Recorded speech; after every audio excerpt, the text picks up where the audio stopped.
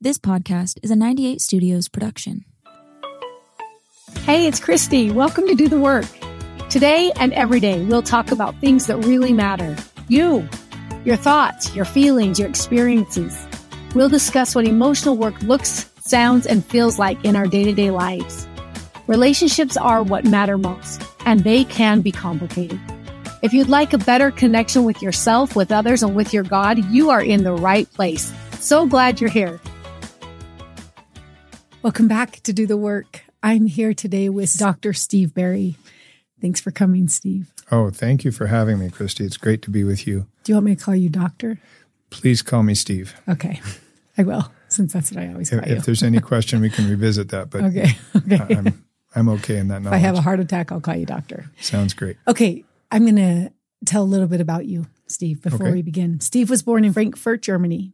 He spent the better part of 18 years living on military bases throughout the country. He has 3 brothers and 2 sisters and enjoys football, wrestling, track, and traveling throughout Europe. He served an LDS mission to Rio de Janeiro, Brazil, then attended Weber State University in Ogden, Utah, earning a Bachelor of Arts in zoology and chemistry. What's the best thing you learned from your zoology? That moose are not to be toyed with. Really? Are they mean? Yeah, they're actually responsible for the most injuries and deaths of any mountain animal. Really? Yeah, cougars have nothing on moose. Oh my gosh, that's good to know. So glad to have you here today to learn that. He attended the University of Utah Medical School and the Utah Valley Family Practice Residency Program in Provo, Utah. He's been a board-certified family physician for 24 years in Orem, Utah, where he practices general family medicine and until recently, obstetrics. Yep. You're done delivering babies? Finished 2 months ago. Really? Yep. Mixed feelings about that? Very ambivalent. It was a beautiful, beautiful thing. It's like a marathon. It's a wonderful thing, but it's great to see the finish line. Yeah, good to know. He focuses on nutrition and healthy lifestyle for better health, where he encourages his patients to take their health into their own hands and provides resources for them to improve themselves. He enjoys speaking Portuguese with many of his Brazilian patients. That's awesome. Steve is lucky enough to be married to Becky Berry, and we had Becky on the podcast a few weeks ago. She did. And they are the parents of 4 boys ranging from 28 to 8 years old. Steve has participated with Becky in several medical humanitarian missions to China, India, and Ghana. Steve enjoys attending the LDS temple regularly, boating, camping, mountain biking, rock climbing, hiking, and any other way to keep up with his boys, as well as attending the theater, eating, and traveling. Steve, I'm so glad you're here. And this is something that I feel pretty passionate about, is trying to understand. We're going to talk today about how the body keeps the score. Mm-hmm. We'll refer to a book that I just think is so insightful. It is not an easy read, called The Body Keeps the Score by Bessel van der Kolk. So we're going to talk about that some. But really, when I started to make some connections, well, I was diagnosed with lupus when I was 20. I started to have symptoms when I was in high school, but then diagnosed when I was just after I'd had my first baby, and I'd just moved to Hawaii and got the call. And so I have been interested in physical health, trying to understand what that was and why I was being affected in such a way. But it was after I started coaching and helping individuals that I started to wonder about how emotional health affects our physical health and vice versa. I was in France with my former husband and my youngest son, and we had decided to go to the catacombs. And we were standing in line, it was towards the end of the day, just praying that we were going to get in, because we knew that there was an exact cutoff line, and we didn't know if we'd get to the front before they cut it off. But I started talking to the people behind us and asking them where they're from. And that's very like you, Christy. Well, why not make a friend while you're there? That's awesome. So the wife had just run the Paris Marathon, and her husband was there with her. And we were talking about the marathon and just their visit while they were there. And as we got closer to the front of the line, I turned to the husband and said, "What do you do for a living?" He basically said what he operates on the brain, right? Is that a brain surgeon? The medical version of a rocket scientist. Yes, exactly. But I said, "Oh my gosh." And we were almost to the front of the line. I said, wait, I have a question for you. And he said, what is it? And I said, I'm curious. A neurosurgeon. Is that what he was? Yeah, neurosurgeon. Yeah. Okay. I said, I have a few different clients that really struggle with migraine headaches. Mm-hmm. And I said, I'm very curious. Is it possible that their migraine headaches could be caused by emotional pain?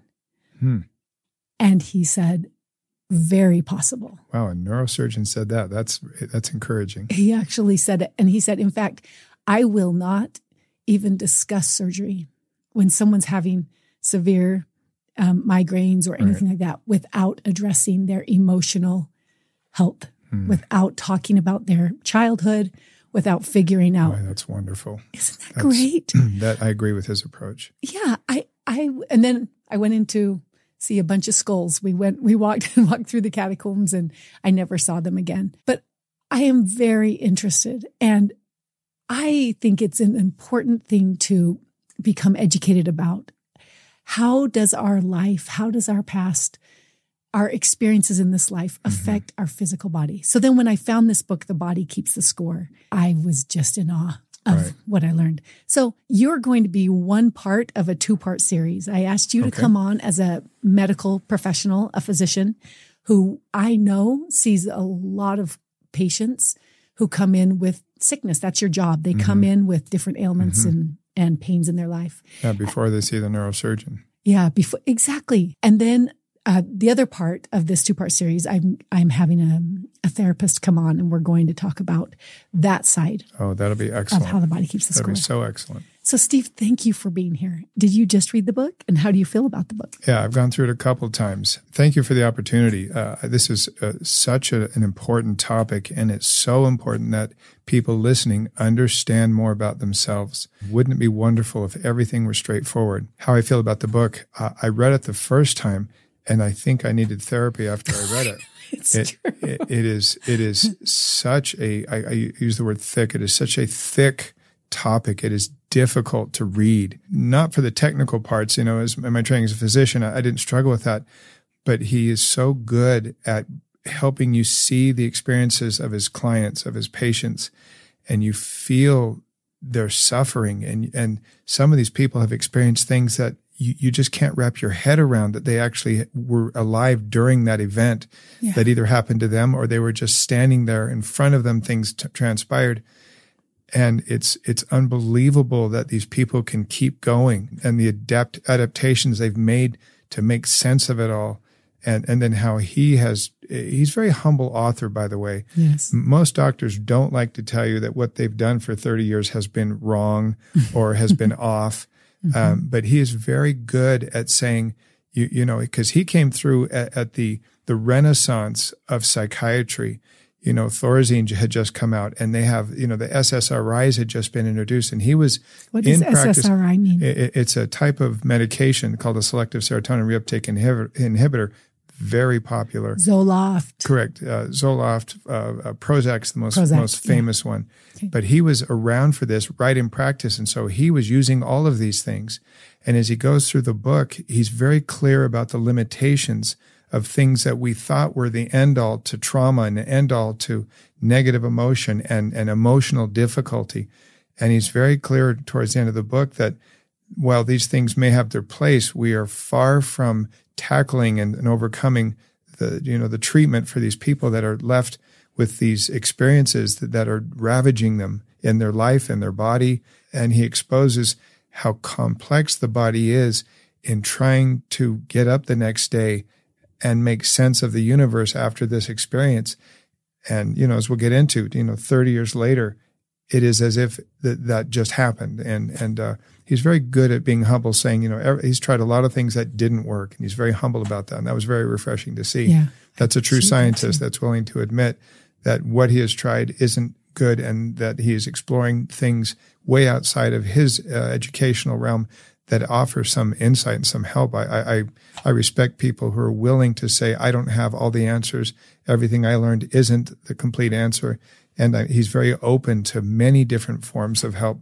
And I think in your next podcast, you'll get into some of those other alternative forms, but super educational for me and super validating to see that there are things that are worth trying that may not be at your doctor's office. Yes. As you say that, that was what pulled me in immediately. Is it was in the 70s, right? And he was having... Right, 1978 is he starts with his Vietnam veterans 6 years after they've been discharged. Yes.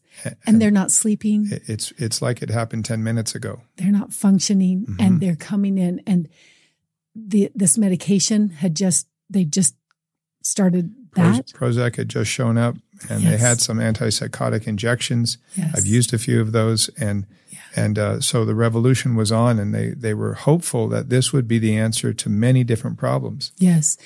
And he said, what I came to realize quickly is no one was asking questions about their past. No one was saying, what happened?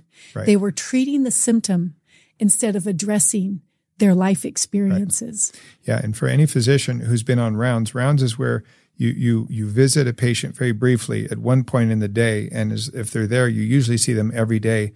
And in an educational environment, you have a team with you, and then you have an attending who is the senior medical doctor, who is the one who's supposed to know everything and is the one you learn from.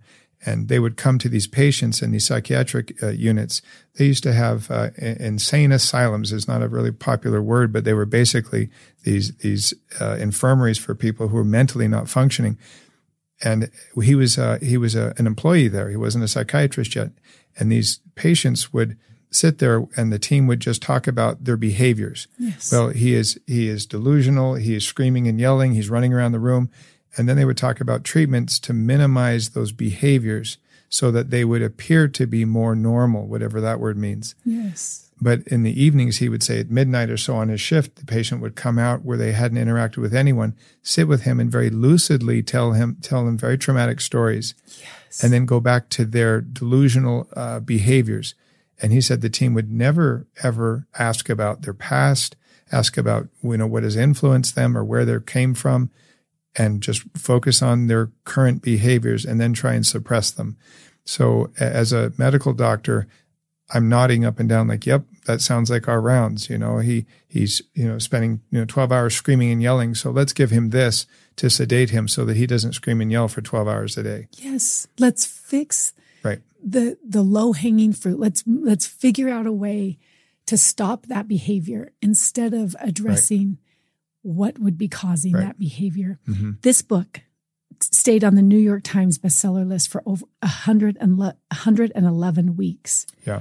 That's a pretty long time. Well, it's a statement to how many people can relate to trauma. Yeah. I don't think we know anyone who hasn't experienced trauma. And if you haven't, you probably need to talk to somebody, because I'm sure you have. And you certainly know somebody who you are intimately related to who has experienced trauma. Yes. He said when they began even describing trauma, they called it post-traumatic stress disorder. Yeah, that was coined just after Vietnam. Yes. Even though there was World War, there was Korean War, there was World War II, World War I, and they were all alive for those. And there's been wars in every generation all the way back to the beginning of recorded time, and they just coined the term. Oh, it just makes me sad to think of all of the people who didn't even have language for how they were feeling. We still have a World War II veteran in my neighborhood. He's almost 100. And he goes over and helps a widow lady in my neighborhood every day. And I watch him, and he's one of the kindest, most gentle men I know. But he has never once talked about World War II to me, not one time. Wow.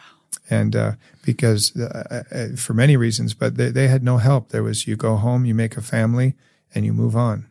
Yes, you just move on because no one was talking about it. Physicians weren't talking about it. It wasn't part of the culture. You just didn't talk about things that were hard. You just went to work and had children, had a family, and we can talk about multi-generational trauma, but these children grew up with traumatized dads who also now had traumatized wives because they had to live with it, and the children grew up with that trauma, and they grew up.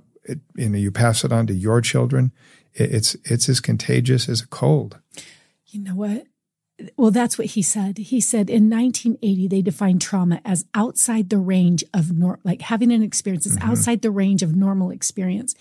He said, but I have come to understand that is not true. In fact, that was in the medical book, description of that. He said, trauma is not an unusual experience at all. Mm-hmm. Trauma is something that all of us have, or many of us have in different ways. It is commonplace. Yeah, it's common. And he gave some examples of witnessing violence with your parents, or abuse in any form, emotional, physical, sexual, spiritual, all kinds of different kinds of abuse, sexual experiences that are unwanted, that leave people confused. So common. I see that every day. Yes. Yeah. I'm thinking to myself, what do I think trauma is? To me, trauma is anything that damages your perception of your universe or your perception of reality. Anything that damages that. Like, oh, I didn't know this was part of my world. When you see something. And he makes the point, though, that it's not the trauma. It's what happens to you after the trauma that is traumatizing. Yeah. And how you perceive the trauma and your safety. Because two people can have the same event and experience. One can have the effects of trauma and the other can't. Let me tell you a quick story. I have the side-by-side and it's really fun. And I take it rock crawling. And it's one of the funnest things I do. It's very liberating. But to do this, the side-by-side pitches and rolls and is at very steep angles. Because I've done this many times, to me, it is one of the most exhilarating things possible. I invited some friends to go with me, and they were in the back seat of the side-by-side. And I am coming over these boulders at these extreme angles, just barely tipping. And I've done it so many times. To me, I am smiling ear to ear.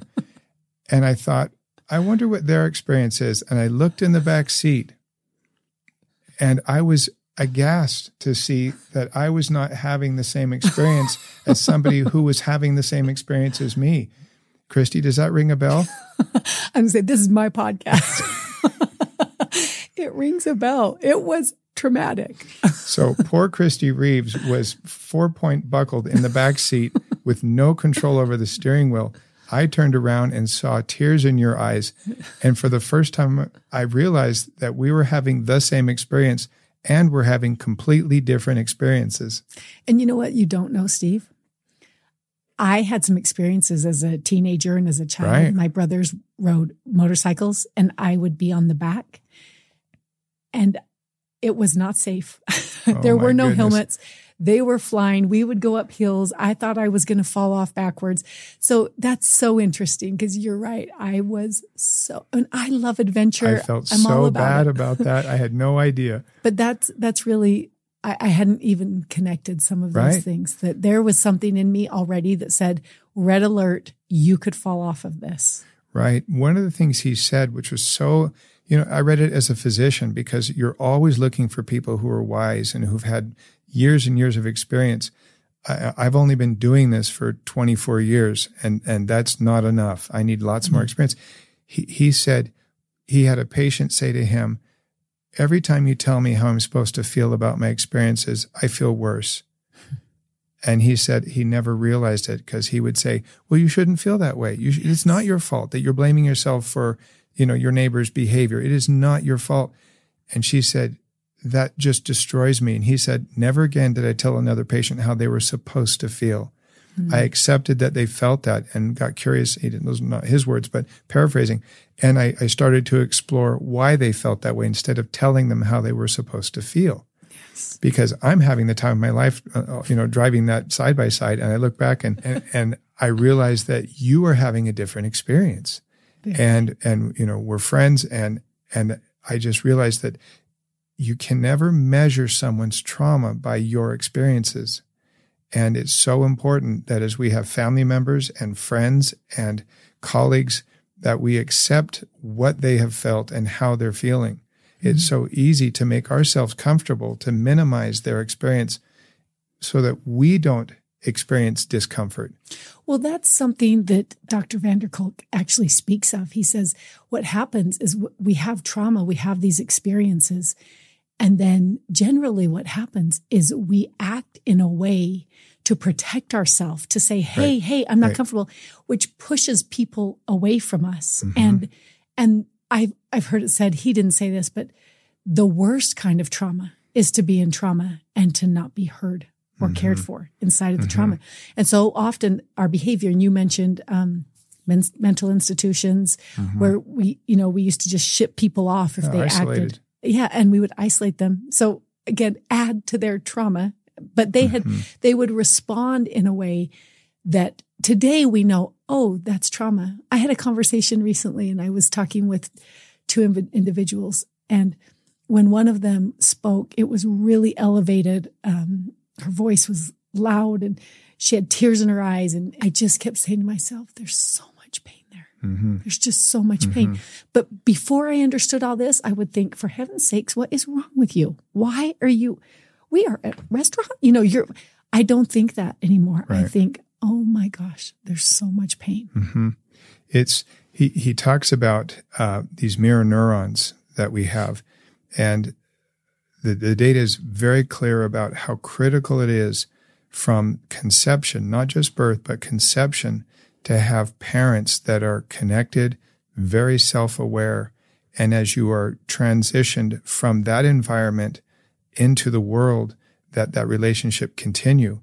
And the data is clear about children who are born to dysfunctional parents, either one parent or two, and how they don't get what we need. What we need is first to feel safe. That is our basic human requirement, that our first few years are safe. I tell my patients all the time, I see these sweet mothers who are just stretching themselves thin to provide the best environment. It's so wonderful. Yeah. I have the best job to see these beautiful mothers just to the point of exhaustion, trying to ensure that their children have the safest environment possible.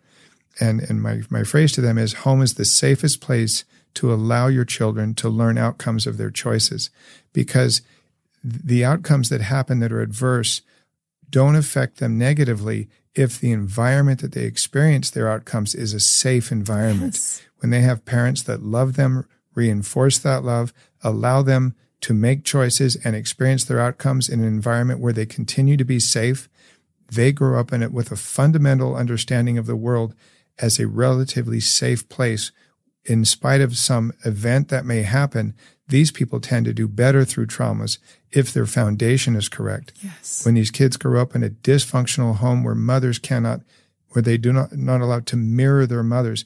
A mirror neuron is like if you ever played peekaboo with your 6-month-old. The 6-month-old is mirroring this. These kids do it almost from birth. They can mirror behaviors. Yeah. And when they don't get a chance to fully develop their empathy and their understanding of human behavior, they grow up so dysfunctional, disjointed, and it sadly expands on itself.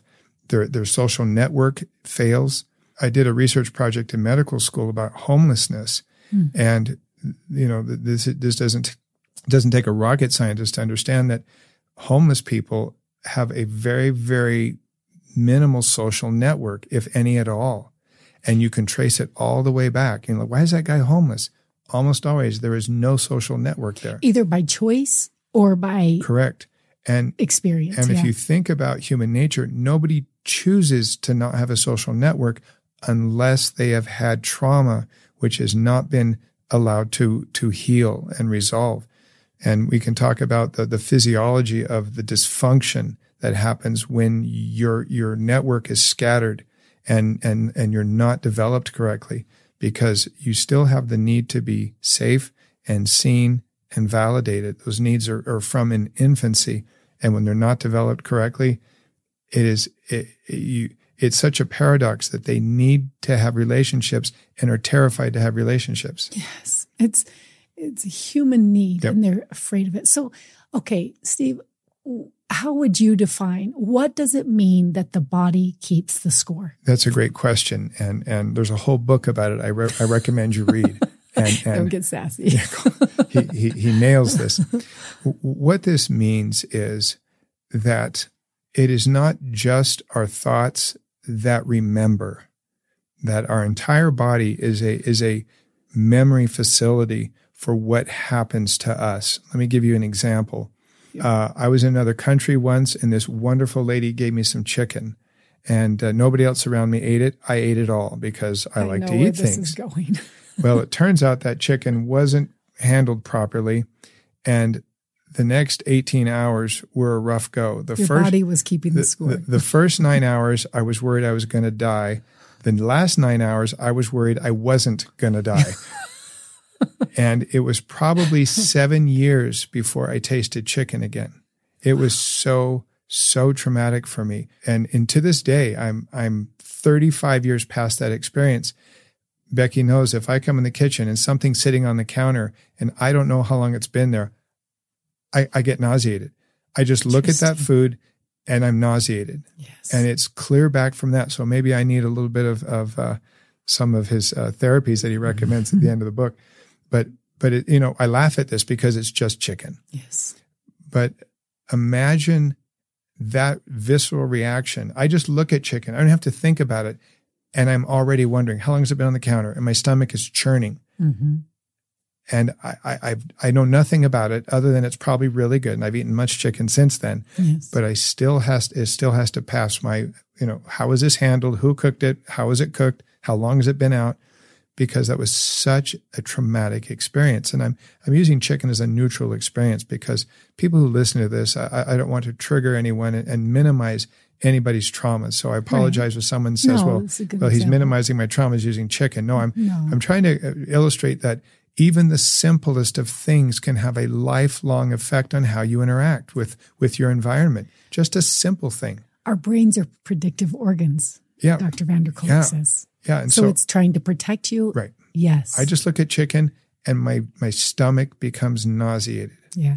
Okay. So as a physician, tell me when someone comes in, how do you see this now in your practice? Yeah. You talked about chicken, but how does it show up in your practice? So here's the difficulty.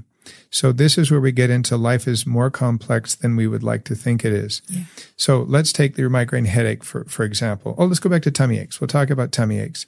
So this beautiful mom who's very, very connected to her children, has a good home, and she and her husband are trying their best to make their family work. And they come in and little Susie gets a tummy ache. And she's had a tummy ache for quite a while. And, we talk about, how this, shows up is and again, I don't want to make anyone comfortable. We talk about their bowel habits. We talk about their eating habits. We talk about sleeping habits. And let's suppose that it turns out that this tummy ache happens every morning before school, but never on Saturdays or Sundays. Okay. This is a common thing. We'll use this one because it's simple. Yeah. And it turns out that there's somebody at school that teases her. Yes. And she doesn't talk about it because she's 7 and doesn't really understand life enough to know that, well, isn't that everyone's experience to go to school and have somebody tease them? Yes. We call it bullying. And in first and second grade, I talk to parents about that. I'm like, well, yeah, it is bullying, but it's kids trying to figure out the world. Yes. So, but her tummy hurts.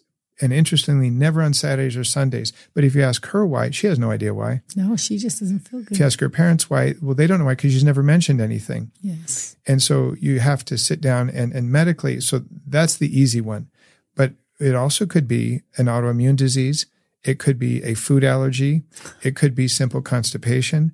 It could be a tumor in her abdomen. They have Wilms tumors, these kidney tumors that grow and push on everything and hurt their tummies. And so the problem is as you go to see your doctor, he's got 25 people to see past you. Mm-hmm. And it's not that they're evil or that they just want money. It's that, everyone's really smart after the last play of the Super Bowl. Totally. And you should have known what they should have done. Mm-hmm. And so be nice to your physician when you finally realize that there's something that you've talked to him twice about and he hasn't asked the questions that you now are aware he should ask. So when I empower my patients to do research, and I encourage them to Dr. Google. We giggle about it. Dr. Google. And I smile and say, good for you. Tell me what you learned. Because sometimes they Dr. Googled the right things, and sometimes we're not sure. Those are the two places we go, well, you read some information and it doesn't make sense to me, but I have nothing to tell you otherwise. So let's follow this line. So these are things that you need to think about. And as long as you're thinking about other causes than just your body, I think it's worth thinking about. Like my migraines, is it really not just that my parents had migraines and now I have migraines? There's no question. There's a genetic link to those.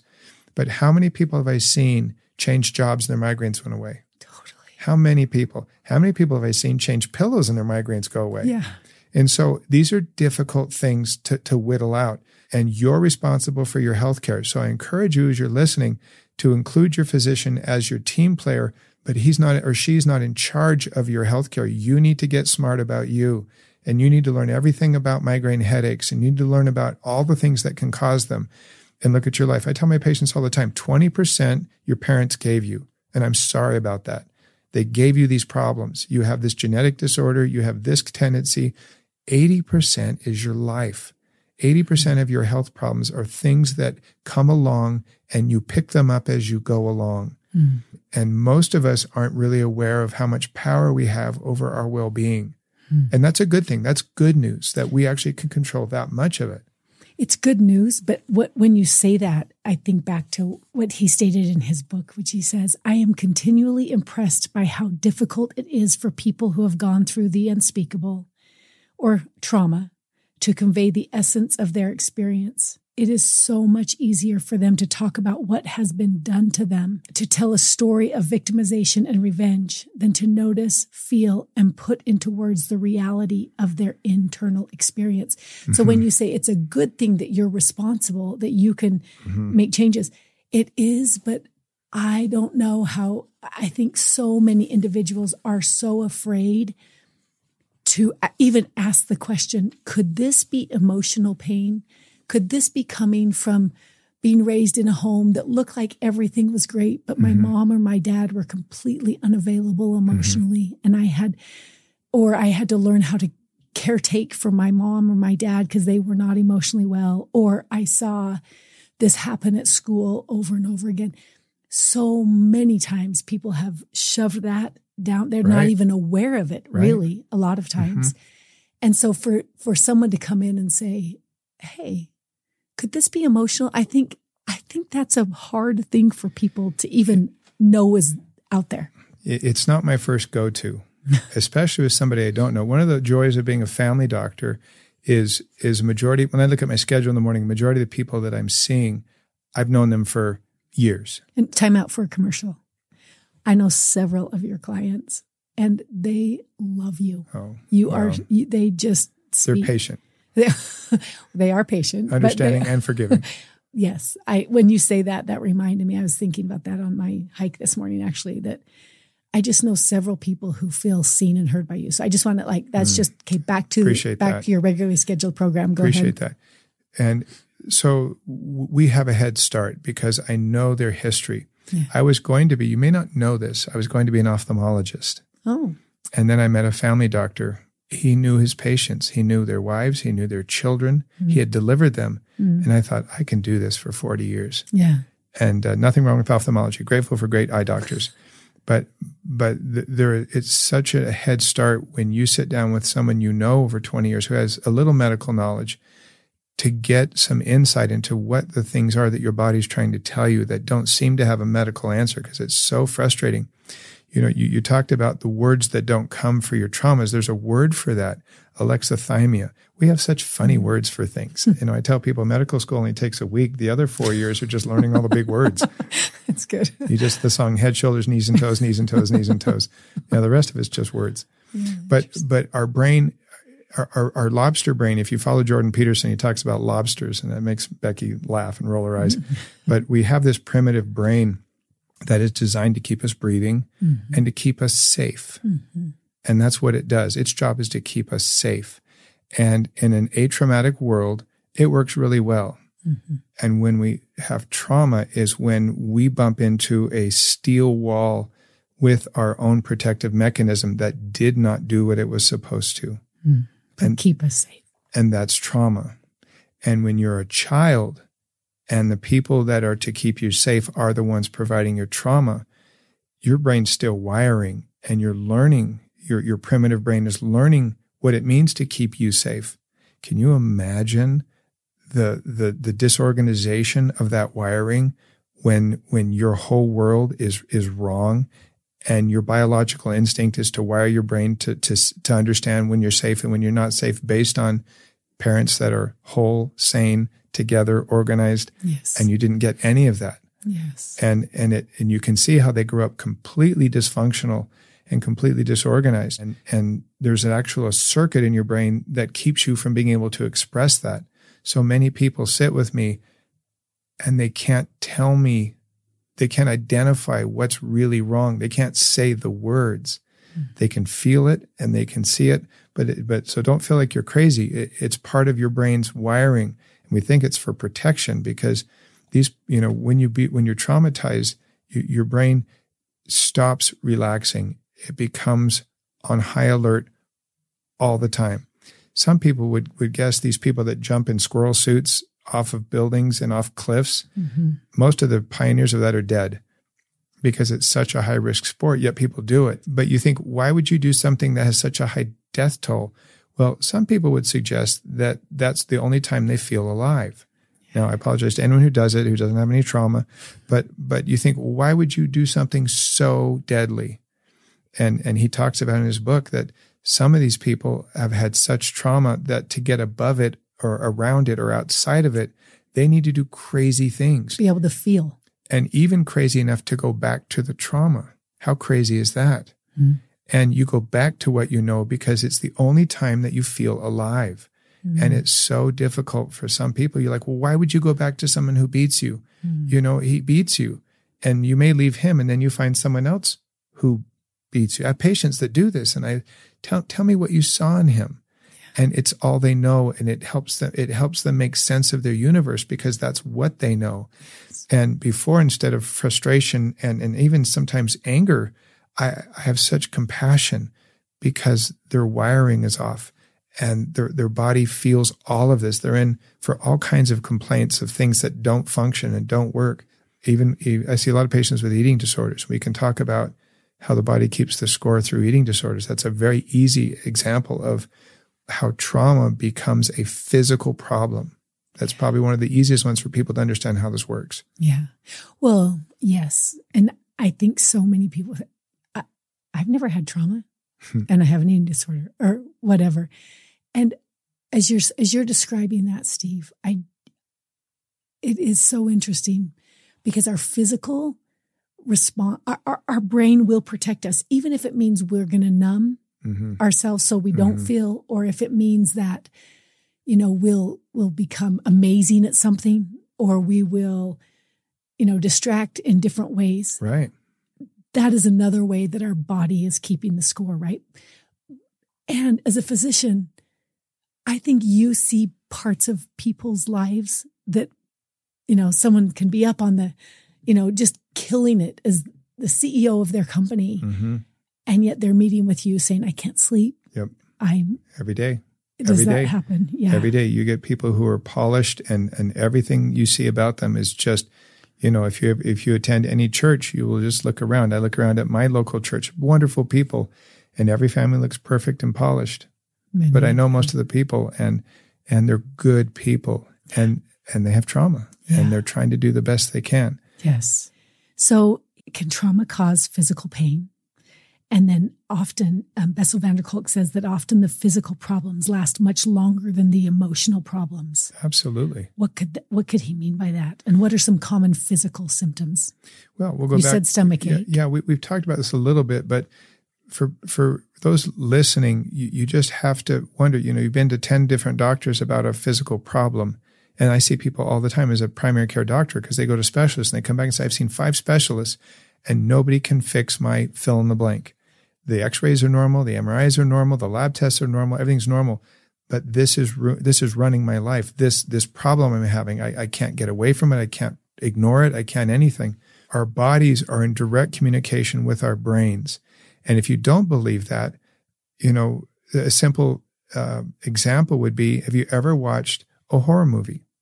No, I remember, for a long time. I remember when I was 15, I thought I was very mature and I snuck into the movie theater. Mom, I'm sorry that your son has done this. And I watched The Shining of all things. Oh, for hunk's sake. I'd never seen a horror movie, but I knew I was tough and mature and I could handle this. Well, Satan himself wrote that script. I had never even in my wildest dreams imagined things that could be like that. I realized I was the most naive 15-year-old kid ever. I told God, I will never do this again. I mean, I broke the law sneaking in. I didn't pay. And all I heard in my voice was, well, you got what you didn't pay for. Yeah. And as a result, I have trouble with the little show Goosebumps. I mean, my kids want to watch, I'll hide behind the blankets watching Goosebumps because it is so traumatizing to me. I'm shocked that someone would come up with this. It is so traumatizing. And, you talk about horror movies and my back tightens, my muscles tighten. And as you watch things, if, I was thinking about examples of this, how your body and your mind are mixed. Everyone can relate to this, I think. Think about maybe somebody you liked in high school who reached over and held your hand. Your heart is racing 100 miles an hour. You're starting to sweat and nothing happened. You're not running around the block. Your brain and your body they're beyond you. They are doing their thing and you're not telling it to do anything. Mm-hmm. You have this primitive brain. He says you have an emotional brain and an intellectual brain, and they communicate in a healthy relationship. In an unhealthy relationship, they are operating independently of each other. Mm. So your emotional brain can get over trauma. I can think through this. Well, I was on the freeway and a truck hit me, and it makes sense that it hit me because he was drunk and things like that. But I lost I used to be an ER doc and I worked on I-70, an ER off I-70. And I saw the most horrific auto accidents. And I had to go tell these children that their parents were no longer alive, or tell mothers that their babies were no longer alive. Mm. And then be there for the first 6 hours while they had to deal with that reality. Mm. And your intellectual brain can handle way more than your emotional brain can. And they would come to grips with this. But without help and without intervention, your emotional brain doesn't have a place to put this. It doesn't make any sense. Yes. And what you end up doing is suppressing that, but the signals are still there, just like they are when you watch a horror movie, like I watched and I'm still in therapy over, or when that boy touches your girl touches your hand and your heart races and you sweat. That is remembered. You have a big nerve that goes from your brain to your guts, and it's called a vagus nerve. 80% of it actually is from your guts to your brain. And you have serotonin receptors all through your gut. Those are the ones in your brain that these drugs like Prozac work with. But they're also all through your gut. They're all through your body.